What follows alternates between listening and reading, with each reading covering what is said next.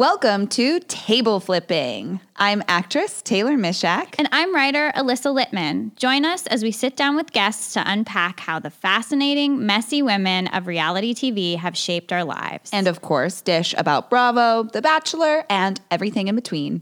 Thanks for listening.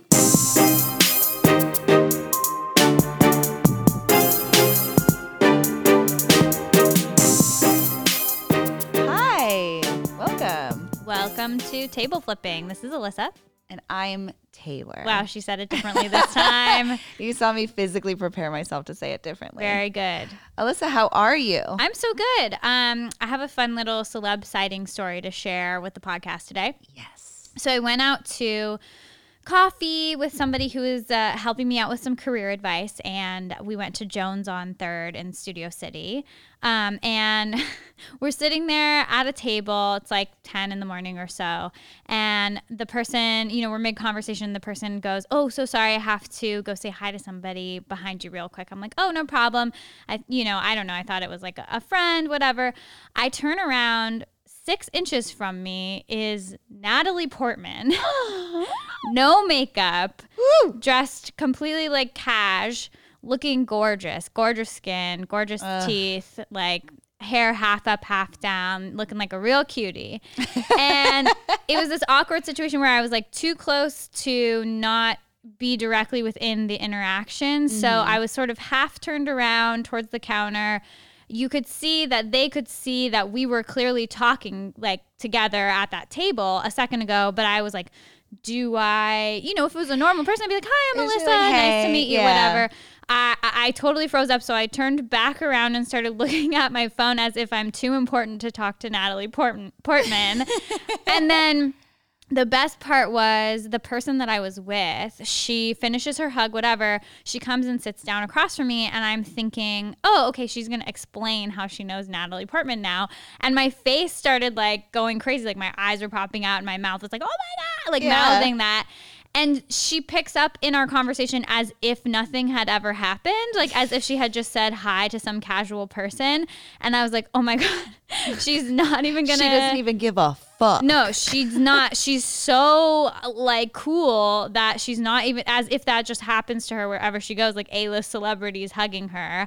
And then I realized like, okay, Natalie's probably still really close behind me. So once she scoots away, like I'm gonna casually be like, "Hey, was that Natalie Portman?" Yeah. So Portman? Natalie comes back around after she gets her coffee and is like, "So sorry," and she hugs the person I'm with, and then she says, "Hi, sorry to interrupt. Nice to meet you." And I was like, "Nice to meet you." Oh my God, Alyssa, Natalie Portman was sorry to interrupt you. Yeah. She was sorry. She couldn't have been cuter or more friendly. Also, I wanted to be like, "Oh, no problem. When I was a teenager, I brought a picture of your very short hair and V for Vendetta into the hairstylist and got it cut like that. Anyway, nice to see you, whatever." And so then she leaves and then the person I'm with goes, "Sorry, that must have seemed crazy that I said hi to Natalie Portman and then didn't acknowledge it." Oh, thank God. And I was like, "Oh, yeah. No big deal. You just seemed like the coolest person in Hollywood." And then she explained that she went to college with Natalie Portman and they were in a dance company together. Ooh. So I was like, okay, this makes much more sense. She was like, "Yeah, I was just trying to play it cool," because she was still like in eye shot, basically. Yeah. So that was very exciting. That's so thrilling. And I also feel like I was kind of telling you that this is so bougie, but I'm just going to lean into it. Do it. Being an actress, some celebrities sort of become like coworkers. You've been on various shows. You stop sort of freaking out about every single famous person, and it becomes a little bit more specific to what you're excited about. Mm-hmm. Not that you're not excited the first time you're working with them, but when you're around them, you're like, all right, they're just like us, no problem. Yeah. So for me, I always freak out whenever I see reality stars. Mm-hmm. And one time I was at Chiconi's in West Hollywood, and I was with a friend, and we were about to leave the restaurant because we'd finished our meal. And I saw Mauricio from Real Housewives of Beverly Hills at a table with like 15 people. And I was like, oh my God, is that Kyle Richards' entire family? And it was all of her daughters, Kyle, Mauricio, and like extended family, it seemed like. Oh my God. And I turned around, I did like a full U-turn and walked over past their table like as if I was a server or something.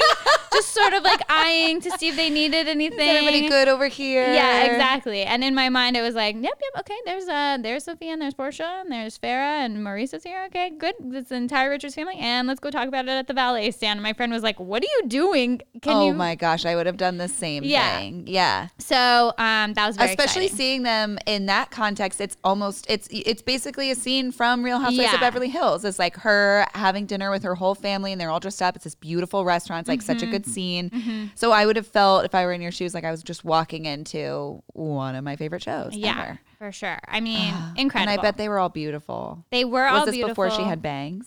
It was before she had bangs. I think it was last year, right around this time. It seemed very much like everyone's home from college. Let's like go out for a meal, dinner. Yeah. I remember you had texted me about it, and I was honored. It was thrilling. You were like, such a good sighting. It's such a good sighting because it's not only one of them, it's the whole family. And I love that whole family. And I have such a crush on Maurizio. Yeah. They were I like wanted to be, they're the family that you like want to be invited over to their stuff all the time. And I also believe, sometimes I see celebrity friendships online and on Instagram, and I'm like, this feels forced. Or the picture that I'm seeing, I'm like, they know people just want to see this combination. Whenever I see someone hanging out with Kyle Richards, I'm like, lucky them. Yeah. I bet Kyle Richards is a fucking fun friend. Yeah, I bet she's the mom who always has like so many of the fun snacks out. Yeah. You know, like that's Kyle's vibe to me. Yeah, for sure. That's very true. Should we talk about BravoCon? Yes, BravoCon had happened, and it looks so cool. I can't believe we didn't go. I'm very upset. I had first heard about it when my sister-in-law let me know what it was, and she was like, if this wasn't so crazy expensive, like there's no way I wouldn't be doing it. And I couldn't agree more. But looking at it, I had a moment, I wonder if a lot of us had, where I heard how expensive it was, and I was like, oh, fuck that. And now seeing some of the pictures online and seeing some of the coverage on Bravo, I was like, this was balls to the wall, hardcore. They did not. It looks worth it. Yeah. It looks worth it. We were texting and I was saying it's like Coachella meets adult Disneyland. Like it's just all your favorite characters intermixing. I very much was like, how many people did Kristen Doty sleep with? Did she sleep with Shep from Southern Charm? Did she sleep with Austin from Southern Charm? Did she sleep with Craig from Southern Charm? I love when they said that Shep didn't recognize one of the captains from Below Med, right? Yeah, Below Deck Med. Yeah.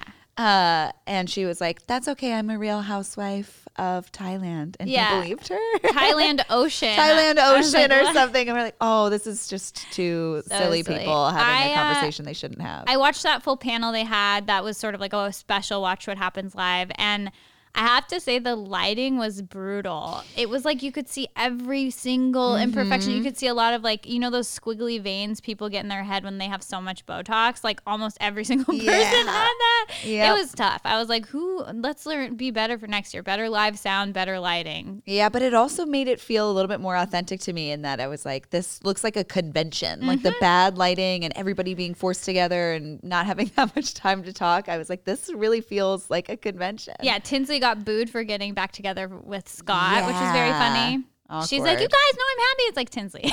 Tinsley, no. Either quit the show or move on from Scott. Also, could we talk about something we both cited, which was Anthony from Queer Eye God. In the audience? Yeah, what a Netflix and Universal, like, not friends? Like, why can't he get a special pass? So bizarre. You would think, because there's got to be so many celebrities that were there. Yeah. But he was just nestled in the audience, just amongst all of the commoners. I mean, the commoners, the people who, like, bawled out to go. So crazy. But it looked, and then it made me question. I was like, oh, maybe people in the front row, it is a couple of celebrities and stuff, and it wasn't. It was just normal people and Anthony. I know. Good for him. Yeah, it kind of made me like him a little more. I dreamt up like a situation where he was like bringing his mom or his aunt or like came with some girlfriend or like it was a gift that he had. But he also just looked really invested in it. So. I do think it's kind of strange, like, the camera found him in the audience, but they didn't shout him out. You know, like if you go to a basketball game or a baseball game and there's celebrities there and they'll put them on the camera knowing that everybody knows who they are and they'll like wave and be like, hey, nice to see you. Why didn't Andy be like, Anthony from Queer Eye's here? Yeah. You know, I don't know. Andy doesn't even need it. Very weird. He doesn't give a fuck. He was undercover. Yeah. Did you want to bring up something from Keeping Up with the Kardashians this week? I did. Okay. Alyssa, you don't keep up with a capital K, correct? No, I mean, like, I've watched it. I think I watched it more when I was in high school because I grew up around there. Like, Agora and Calabasas are they overlap. They're different worlds for sure. But, you know, like, I would see Rob Kardashian at the community center playing basketball sometimes, stuff like that. But I haven't kept up with every single season to this point. Sure. I definitely went through a spell where I wasn't watching it a lot. And then, but I feel like on Instagram too, I ultimately am watching so many clips.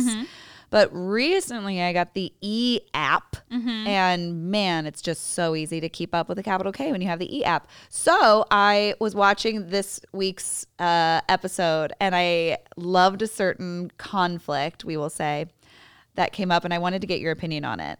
So Kourtney's daughter Penelope and Kim's daughter North have birthdays that are 2 or 3 days apart. Okay. So for the past 5 years, they have had birthday parties together, dual birthday parties. And because they're the Kardashians, the two moms just asked the 2 young girls, what do you want your birthday party theme to be? And Penelope goes, I had a dream that our birthday was Candyland themed and there was candy everywhere and candy spelt out Penelope and North happy birthday. And they were like, okay, cute, we'll do it. So because they just dreamt it, which is so unbelievably insane to me, Kim and Kourtney start planning a Candyland themed party. They hire this really, really famous party event planner who did Kim's wedding to do it. They all hop on a conference call and she's like, great, it's Candyland themed and we'll have candy everywhere. And Kourtney is like, right, but we won't actually have candy there because candy's like so bad for you. Which, by the way, one of the few episodes I've actually seen of Keeping Up with the Kardashians is when Khloe puts herself in a bathtub full of Lamar Odom's favorite candy. Do you remember this? No. She was naked in a bathtub full of runts or something. Ew. That's so gross. Anyway. That sounds like Khloe though. New Khloe, but yeah. That's really funny. But the debate spirals in that Kourtney is like, I do not want any actual candy. And Kim is like, it's a fucking Candyland themed party, Kourtney. Like, get over it for the day.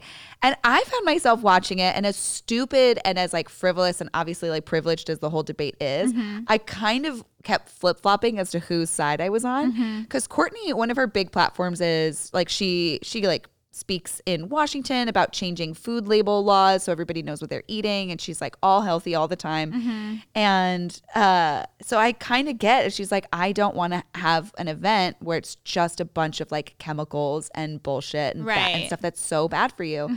And but Kim is totally right, and she's like, it's their fucking birthday. Like they're gonna indulge in sweets anyway, and also it's the theme, and it's the theme that the girls want. Like we're not arbitrarily like picking it because we want it.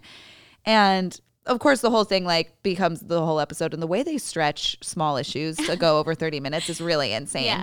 It's amazing. Not a lot happens in that show.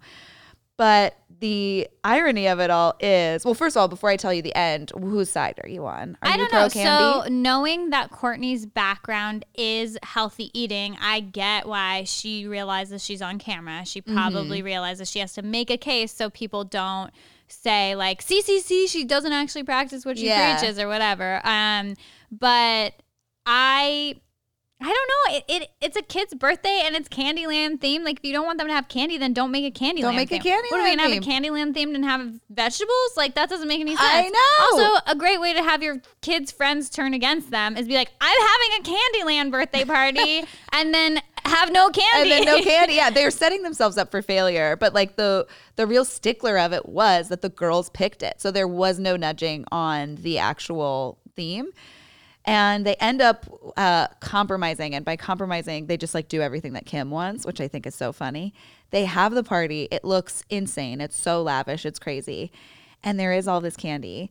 The kids all start eating the candy and they start going fucking nuts. So it's just all of this footage of these kids running around and screaming. And there's a shot of Kim like trying to pull candy literally physically out of, I think, Saint's hands, and she's like this is the worst mistake of my life. That's and they go back, so funny. and they cut to like a cute testimonial of both Kim and Courtney. And Kim is like, should there have been less candy?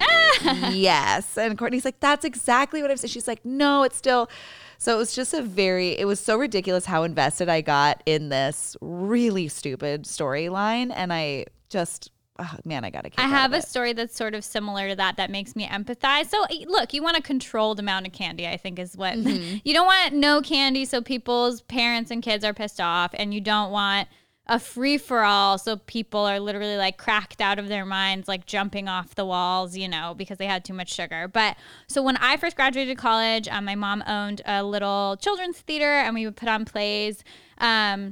And I directed one of the plays, like, as I was sort of, you know, part-time receptionist, like just trying to scrap a few gigs together. And I directed Willy Wonka, okay? Ooh. And so the kids were between 6 and 10 years old, and they were great and sweethearts. And, you know, obviously there was quite a few chocolate bar props on, you know, the stage as part of the performance. And we did like 3 or 4 performances. And on the last night, the kids looked, you know, before the performance, were like, hey, Miss Alyssa, are we allowed to eat the props tonight? Because it's our last play. And I had been instructed, like, do not let them eat the props during the performance because you will lose control of them. Yeah. And I was like, guys, we're going to have a wrap party afterwards, and you can eat as much chocolate and pizza as your parents will allow you. But on stage, we can't eat the props, okay? And they were like, okay. So I'm like stage managing sort of like right next to where they enter the stage, and they can all see me, like in case they forget a line or whatever, I kind of remind them what to do. And these fucking kids, they look at me, and one of them opens the chocolate bar. And they look at me, and I'm like, dude, I'm like gesturing. I'm like, do not eat the candy. Do not eat the candy.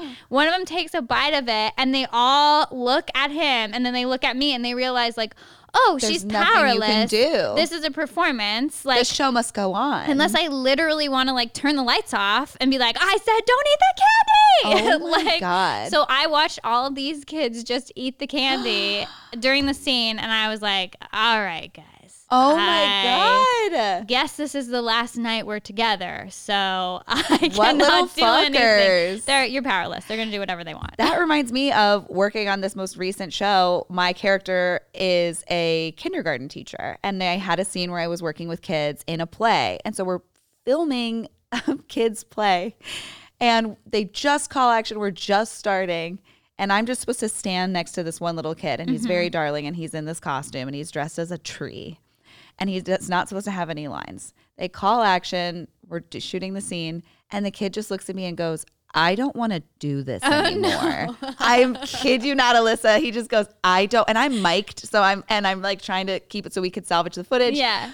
And I was like, well, it's just a couple more minutes. We're going to be doing the play. Like, I'm trying to stay in character. And he looks at me and goes, my feet hurt. I don't want to do this anymore. And I was like, you have to do it. Okay. And I was like, wait until we call cut, and then we could go talk to your mom. Yeah. Because she's the one who signed you up for this, and you have to do it.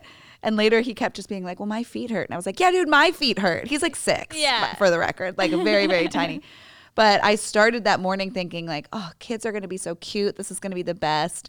And 45 seconds into us shooting the scene, I was like, no, these are animals. Yeah. It's tough. You know, you want cute kids on TV, but you don't really want to have to put kids through being on set, you know? Yeah. And so it's a tough, delicate balance. Hopefully his mom was like, all right, like, let's take a little sitting break and then come he back. figured it out. I tried to give him a pep talk, but I was like already very annoyed. But could you imagine just, I don't want to do this anymore.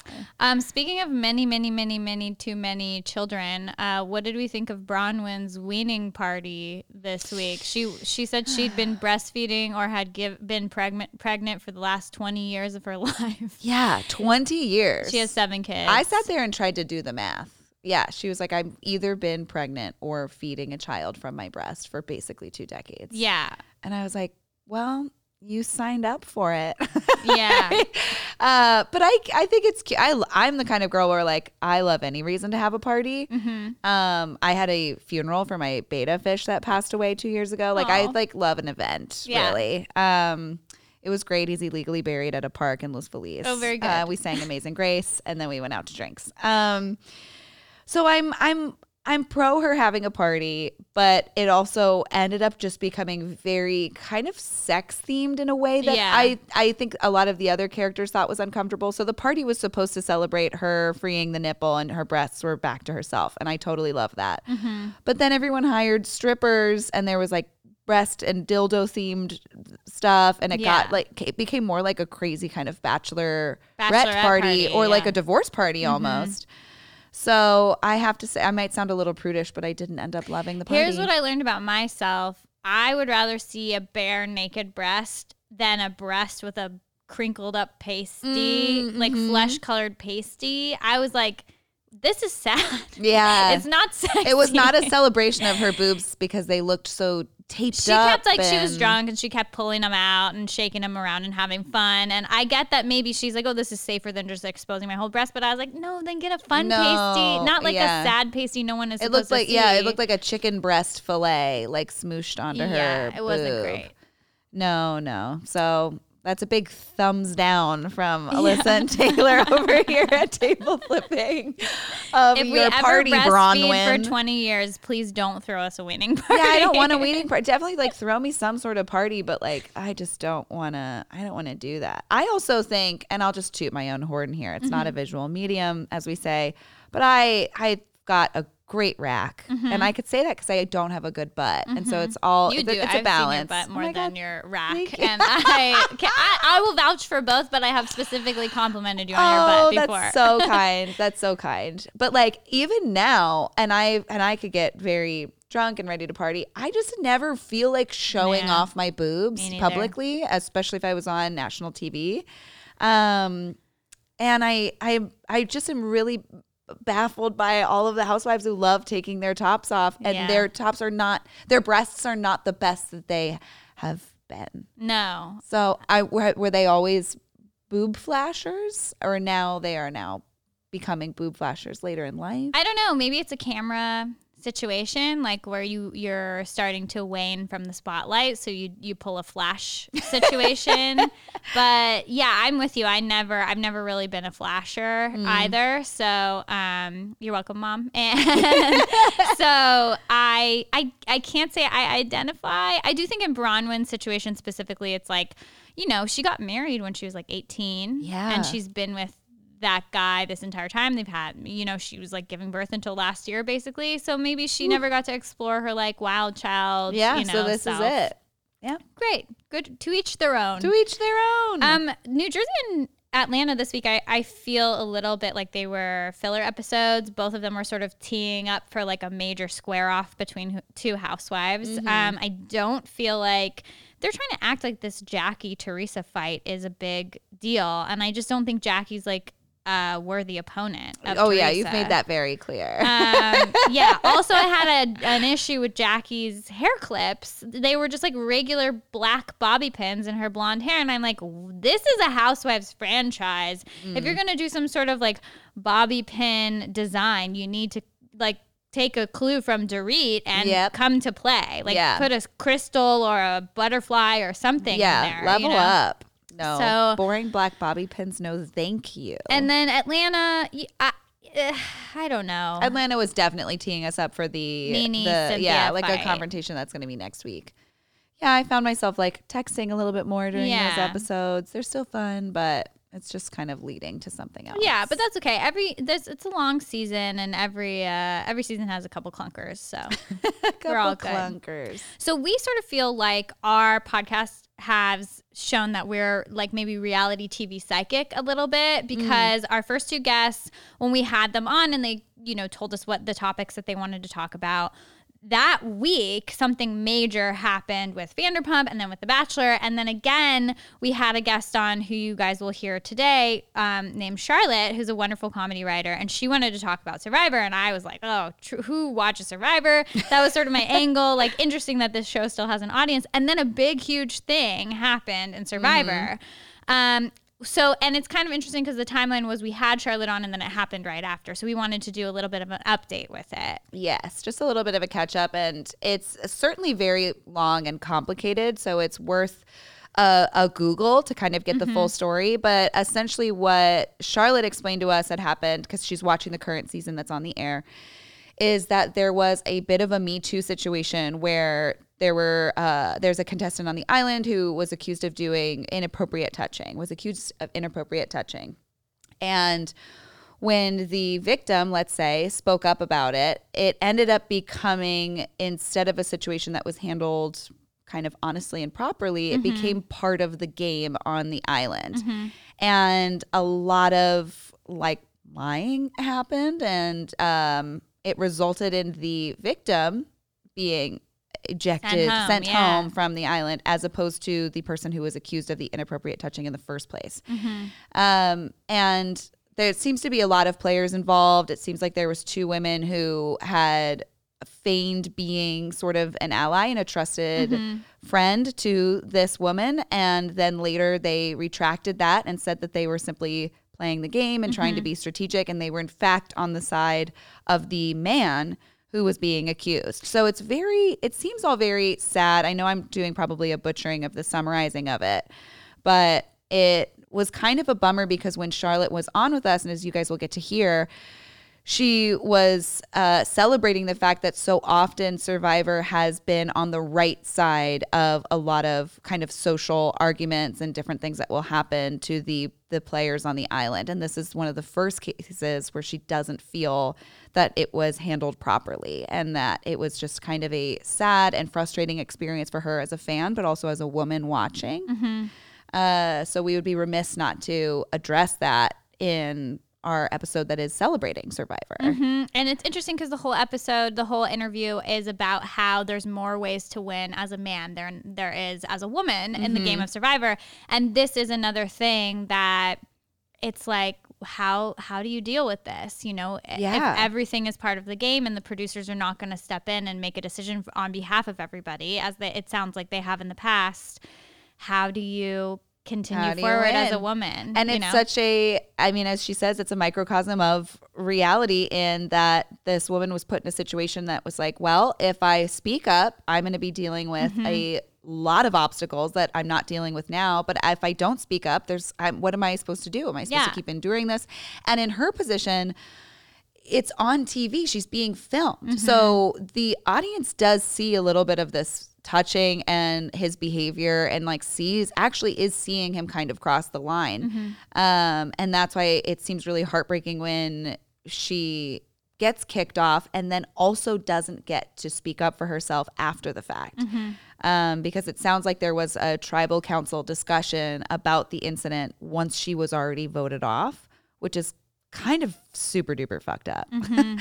But yeah, I think it speaks to our weird psychic juju that to bring this back to us being psychic, which is the to bring this important back thing. To us having another power, not guess. Me Too, not sexual harassment. It's psychic. us being powerful. Listen, we are meant to be podcasting. If you have a reality show that is struggling, come on here and talk about it, and something ratings worthy will happen. It's true, because we talked about, I was like, Survivor, that's still on. Yeah. And then we spend all this time talking about Survivor, and then hey, it's in the headlines. And then guess what? Someone Me Too'd someone. And then guess what? So it's all terrible. happening. We're not trying to make light of that situation. No, I'm just saying we're psychic. That's all. Yeah, exactly. All right. Well, we hope you guys enjoy the interview with Charlotte.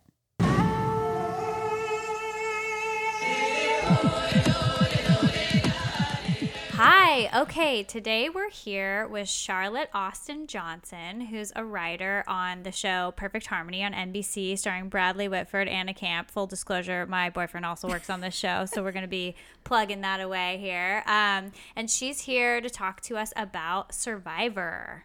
Yeah, the show Survivor that I know stunningly people are usually surprised to hear is still on, and that I'm watching it. But yeah, so the reason why we wanted to have Charlotte on the show is because I don't understand why anyone would continue watching Survivor when there's so many reality options at this point. Like, obviously we've talked about how we're big Bravo fans here. There's The Bachelor, there's 90 Day Fiancé, like a whole TLC, like Love After Lockup, all of that stuff. But you are truly the only person that has stuck with, I think, the first reality show ever launched in the U.S. So basically. loyal. I'm a very loyal person. I want you to know that. But I also want to throw a curveball down. I haven't stuck with it. This is a relatively new interest. I would say a few years ago I started watching it, and I've gone back and watched a bunch of old seasons, and I've watched the past 5 or 6 seasons live. And I'm starting to get other friends into it. Amazing. We've started a little like fantasy league. Yes. But this is not the story of watched the first season with my family and have just carried on, which I think is what most people's experience is. Yeah. Well, you know what's interesting? I agree with Alyssa. It's like you don't often hear that people watch it, but the only time I do, it's people who are like, I am addicted. It is the best show. It is a whole, and I have a good friend, Tyler, who had the same experience and has just like gone back and watched all of them and is like just a living encyclopedia of all the names and all of the situations. And it almost scares me a little bit when I hear about a show like that, because I know I'm just going to completely fall victim to it and I'm going to be addicted within minutes. Researching for this before you got here, I was like, this looks great. It seems so crazy. Okay, so do you want to do like a little overview of how the show is set up? So the gist of it is a certain number of people on a desert island, somewhere usually between like 20 and 30 people. It started, the first season was very much this seen more as a social experiment of we're taking all these different people from different walks of life and they have to build a society together and also vote people off. Okay. I think that in the mind of the producers, it was going to be, oh, this guy isn't carrying his weight around camp. He's getting voted off. This person doesn't perform well enough in the challenges. She gets voted off.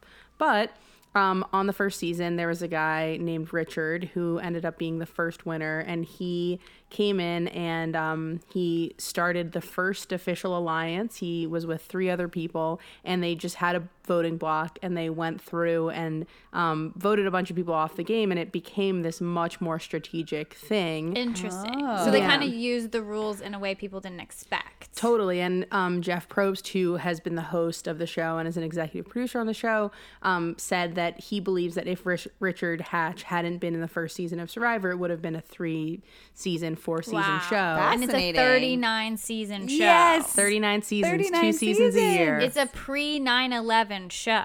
It started in the year 2000. Started in the year 2000, and as you said, I think it is sort of considered the first reality show. It's insane. I literally remember being in like 3rd or 4th grade, standing in line to like go into your classroom or whatever, and people's parents were talking about it. Yeah. So you have all these people on the island, and they're split up into either 2 or 3 teams at the beginning, and tribes, as you said, at its most pure form. The 2 tribes compete in a challenge. One tribe wins immunity, the other tribe goes to tribal council, and someone gets voted off.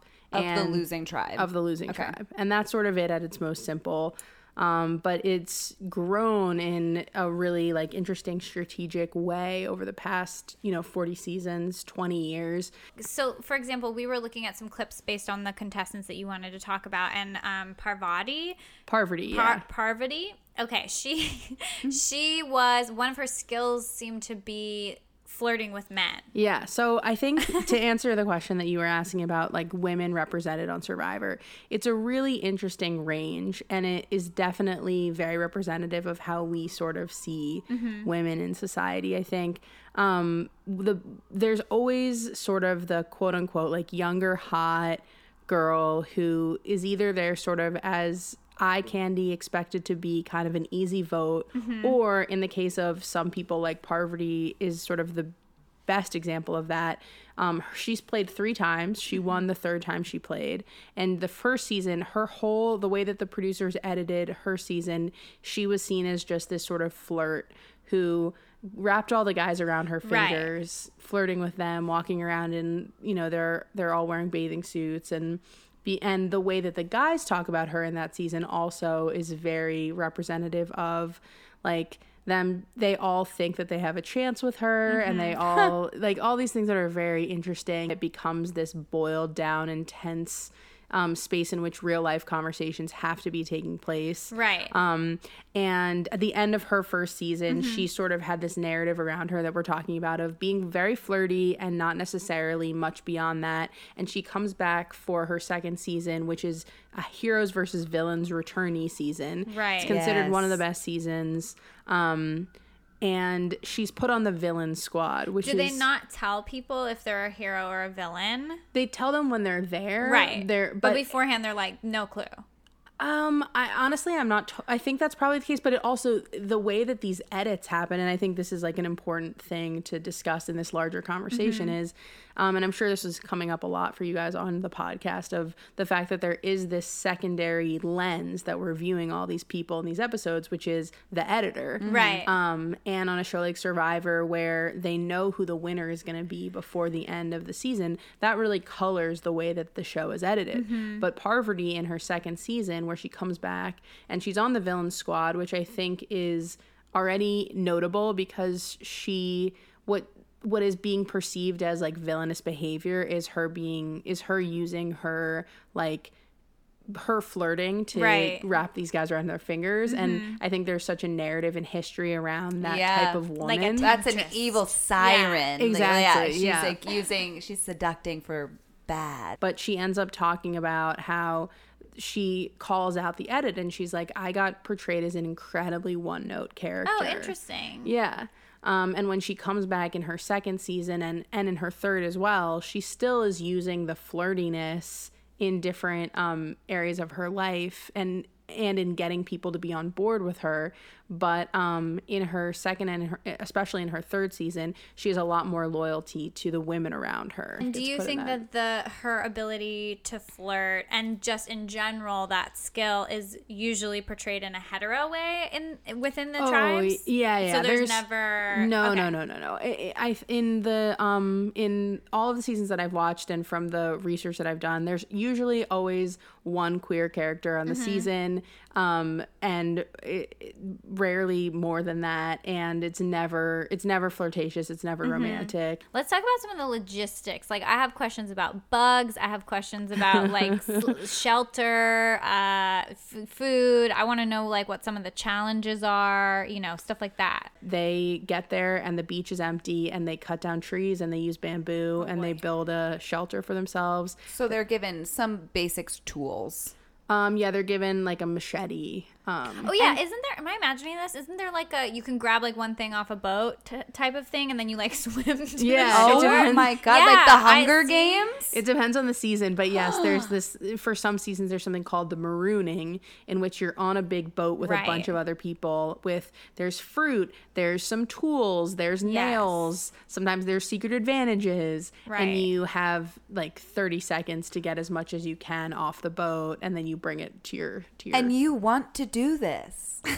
Yeah. It like gave me a heart attack imagining it, but yeah, hell yeah. It's definitely it's an intense experience. I think you leave and you have to process the experience for a while. What's like the worst, yuckiest thing you've seen happen on the show? There's some gross stuff. There's they pulled a pretty big bug out of this woman's ear once. Yeah. That's the kind of stuff I'm talking about. She wants to know about the bugs. My friend, she taught English in Guatemala for a long time after she graduated, and she told me a story about they went hiking somewhere with like her friend that she made, and somebody had a bot fly lay eggs in their arm, and the things like popped out. And that's like why I could not do this. Yeah, they now that they're in Fiji, it's a much more controlled environment. There was a season in Cambodia where it was raining a lot, and you would see these people's skin, and it was just like waterlogged, which I didn't know could just like happen. What to does skin. that mean? It's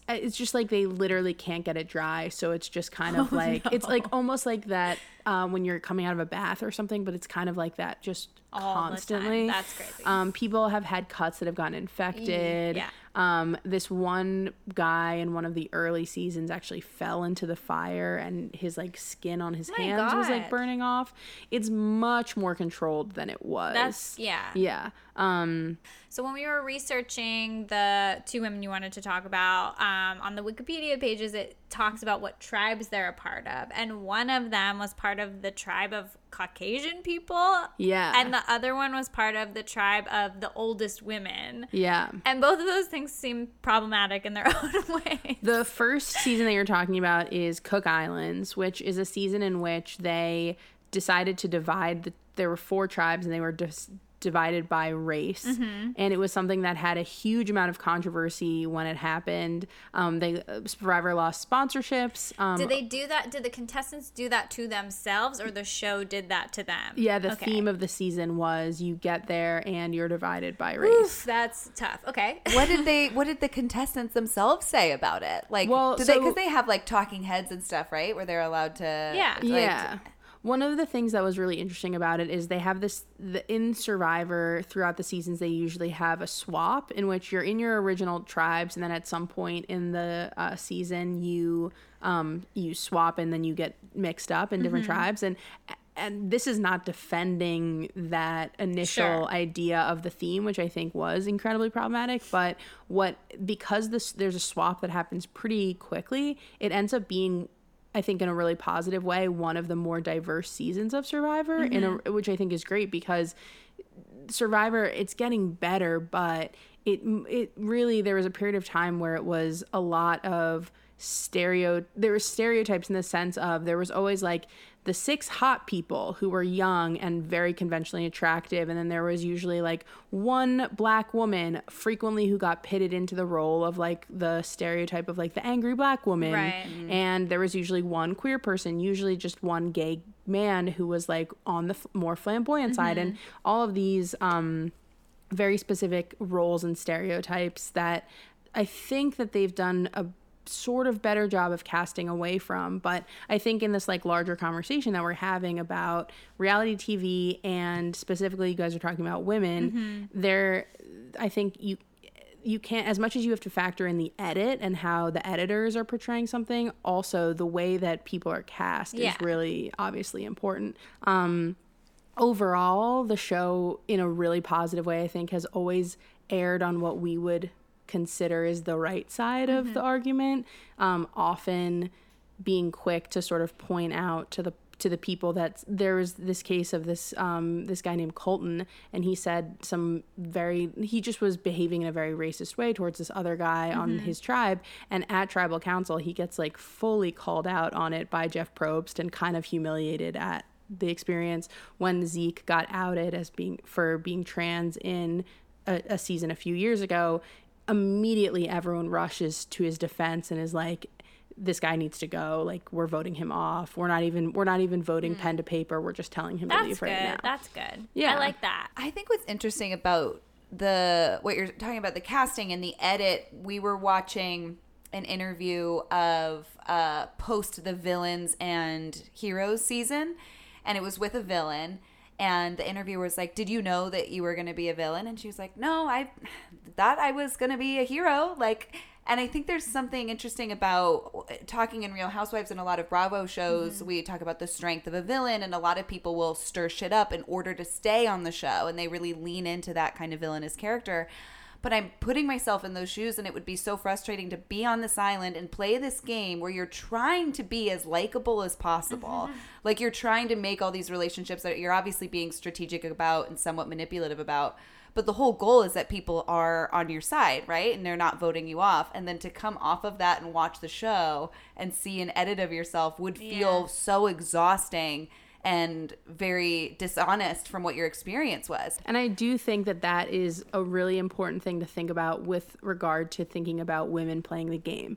Because there are people who come on who commit, of any gender, who commit to being all in like a villain of the season.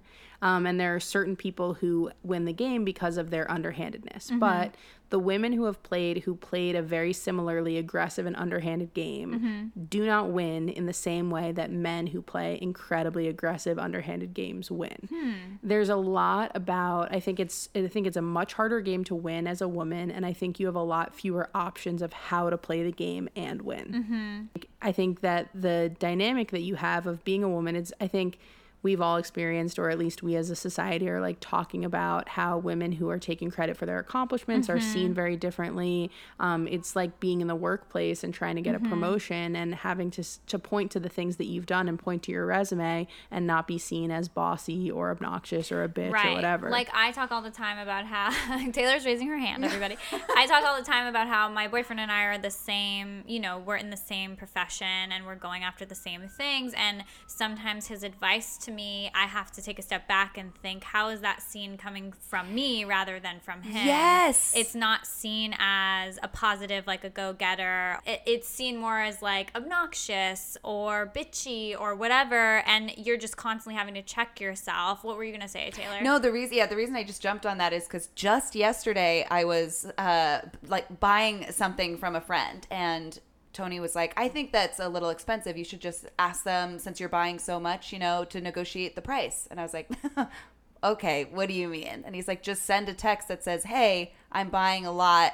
What can you do for me in terms of price? And that text message, I was like, I would never say that. Yeah. And he's like, what do you mean? I'm like, that's such a crazy, weird, direct, bold thing that makes me sound like I'm being unappreciated. My instinct was to be apologetic about it and to come from it and like, hey, I'm sorry. Is there any way that we can talk? Like, I ended up taking the text message that he drafted and making it so much like more weak because I was uncomfortable negotiating the price the way that Tony would. Yeah. Which is crazy. It doesn't make any... The idea of just not apologizing for wanting something is very difficult. It's difficult for me. I would be constantly apologizing to people on this island and then like asking for favors and feeling bad. I don't know if I feel comfortable saying, oh, it's harder as a woman than it is as a man to win the game, but I think there are a lot more options and ways to be a man and win the game than there are for women to do that. There was a great example a few years ago. There was this woman named Chrissy Hofbeck who I thought played a great game.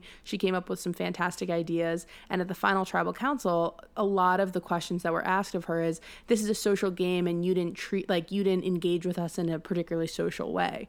And she played a really good game, but the people that she had betrayed felt even more of a betrayal from her because they saw her in like a maternal role, and they came at her and were very much like, you weren't social with us, you didn't bond with us, and it was very much a different expectation for her than there was for the other people. One of the things that's really interesting for me watching it is that there is this double standard of alliances absolutely get crumble all the time in Survivor, but it's the ones that are only women that there's this narrative now of, oh, all women's alliances don't really work. But there have been two cases in which two all women's alliances pretty much rule the whole game. One was in a season called One World, in which this woman who ended up winning, named Kim Spradlin, had her like 5 girls that she was in charge of, and she absolutely crushed it. And then in the season that Parvati won, they had something called the Black Widow Alliance. And that was, have you guys ever seen the clip of the guy giving up his immunity necklace for a woman? Have you seen that? It kind of became a narrative, but it's like one of the only times this guy, Eric, gives his immunity. He wins the immunity challenge and he gives up his immunity to someone else, and then immediately gets voted off because all these women were working together and kind of tricked him. Oh my God. Yeah. Yes, Black Widow Alliance. Yeah. That sounds fierce. It was great. It was very fierce. It was very cool. But this fear of those things, the fear of the Women's Alliance that has continued on. But what a crazy microcosm of like society. Yeah. That's so crazy. So just to play devil's advocate as far as like the idea of women all working together and supporting each other is easier. Sometimes I personally feel like if you have a problem with a woman you're close with, it's harder to trust that it's been resolved going forward and there's not still some sort of resentment brewing for me than with some men I'm friends with. And that's like sweeping generalizations. But do you feel like those interactions come to play when there is a women's alliance? Like there's challenges in a way when men and women are working together that you don't see as much on the show? I haven't seen that. That hasn't totally come up, but I do think if a thing that is important to note when I think about playing the game, why I would definitely want to consider an all-women's alliance or at least be aware of keeping women in the game. If you're at a final tribal council and you're a woman with a man, it's like, I think it's only 1/3 of the time that women have won were they able to beat a man. So I think a factor to keep into consideration, whether you get along better or worse with men than women. Right. I think also is to think about the perception that the jury is going to have about you and what you have to prove in your game and what they're going to see, referring back to what we were talking about of either not owning your game in a way that they see or being considered as bossy if you own your game too much or too intensely. And the best way to win, I think, as a woman is to be sitting with one or two women next to you. Interesting. Because I just don't think it's an even playing field otherwise. Tell us about this character, Siri, a little bit. Is Siri, that yeah. Siri. Yeah. Okay, not like the phone helper. Not Siri. the phone helper. Phone I saw helper. on Alyssa's a Wikipedia. mom. I saw on Wikipedia that she has been a surgical instrumentalist, a home care provider, a candy factory worker, and a telemarketer. So that's pretty cool that she's so well-rounded in that way. There was this big narrative around Suri always was she had gotten off the couch because she watched her she always watched Survivor on her couch, and now she was in it herself, and that was sort of this like rags to riches story that was around her. She ends up being one of the most dominating players of the game, but I wanted to bring her up as much as I wanted to bring up Parvati, because I think Suri is an example of someone who they sort of tried to typecast, but she was so good at the game that they couldn't. What do you think she did differently, or what did she bring to the game that was different than Parvati? Well, I think at the beginning, what she brought to the game was just that she didn't physically look the way that they expected her to look in to fit into one of their narratives. They, especially on that season that they were split up with older women, older men, younger women, younger men. She wouldn't necessarily have been cast the first time otherwise. But she's fantastic. She's the one who really spearheaded convincing this guy to give up his immunity necklace, which is considered the stupidest move in the history of Survivor. How did she do it? She just tricked him into thinking he would be seen as a hero for doing it or something? It's truly incredible to watch. She comes up with the idea of it's the final 5. Right. There's 4 women left. That's the Black Widow Brigade Alliance. And then this guy named Eric, who really likable guy, very sweet, and an incredible athlete. And they were all going to vote him out, and they were so sad that he won the immunity. And they were so disappointed because it meant that they were going to have to turn on each other. These 4 women were going to have, or 5 women, no, 4 women, were going to have to figure out how to turn on each other. And Suri is sitting there, and they're sitting in the shelter, and she goes, you know, it would be fantastic. It would be fantastic if we could get him to give his immunity up. And everyone's like, there's no way. There's no way he's going to give up his immunity. And she comes up with this plan where these 2 people, she's going to talk to him and say, well, she would go with him, but she can never trust him.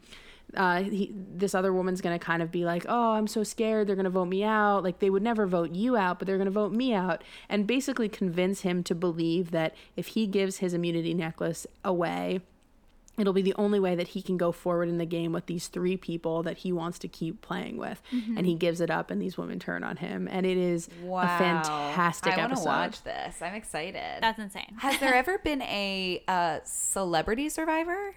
There has not been a celebrity Survivor. Some celebrities have gone on Survivor. Former athletes go on a good amount. Oh, that's cool.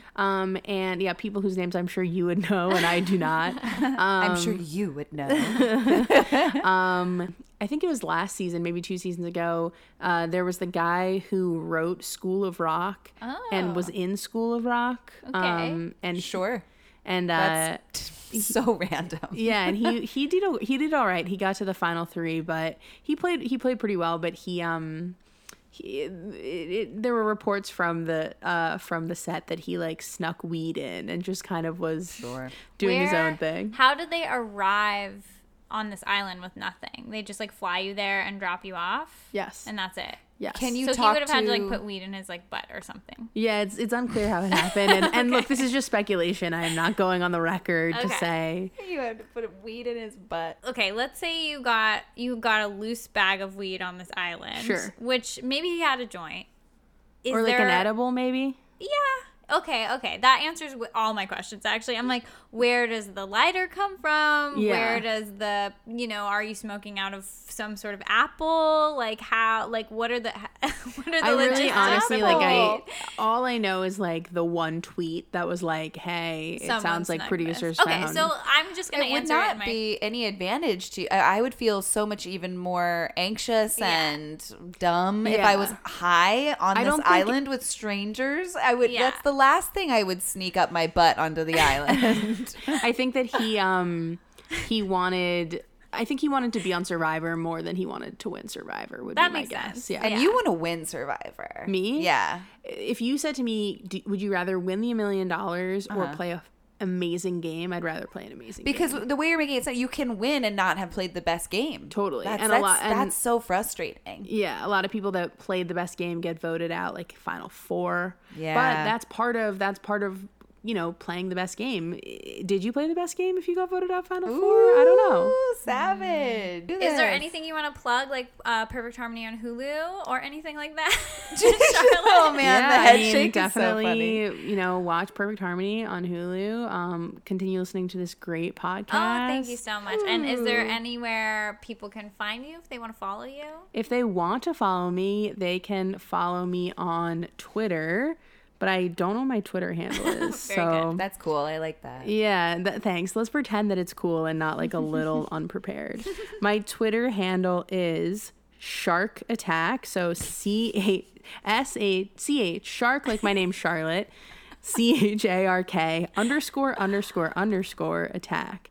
And if you think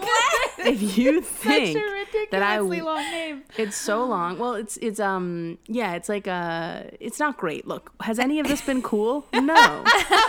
But that's the kind of gems that you'll experience if you follow me on you Twitter. on Twitter. Along with 53 other people. Wow. You guys, this is a very select group of people, so get on it. Get Yeah. this good content. Get in early. Yes. Very cool. Thank you so much for coming on and explaining the whole show to It us. was truly thank such you. a pleasure. Thank you for having me.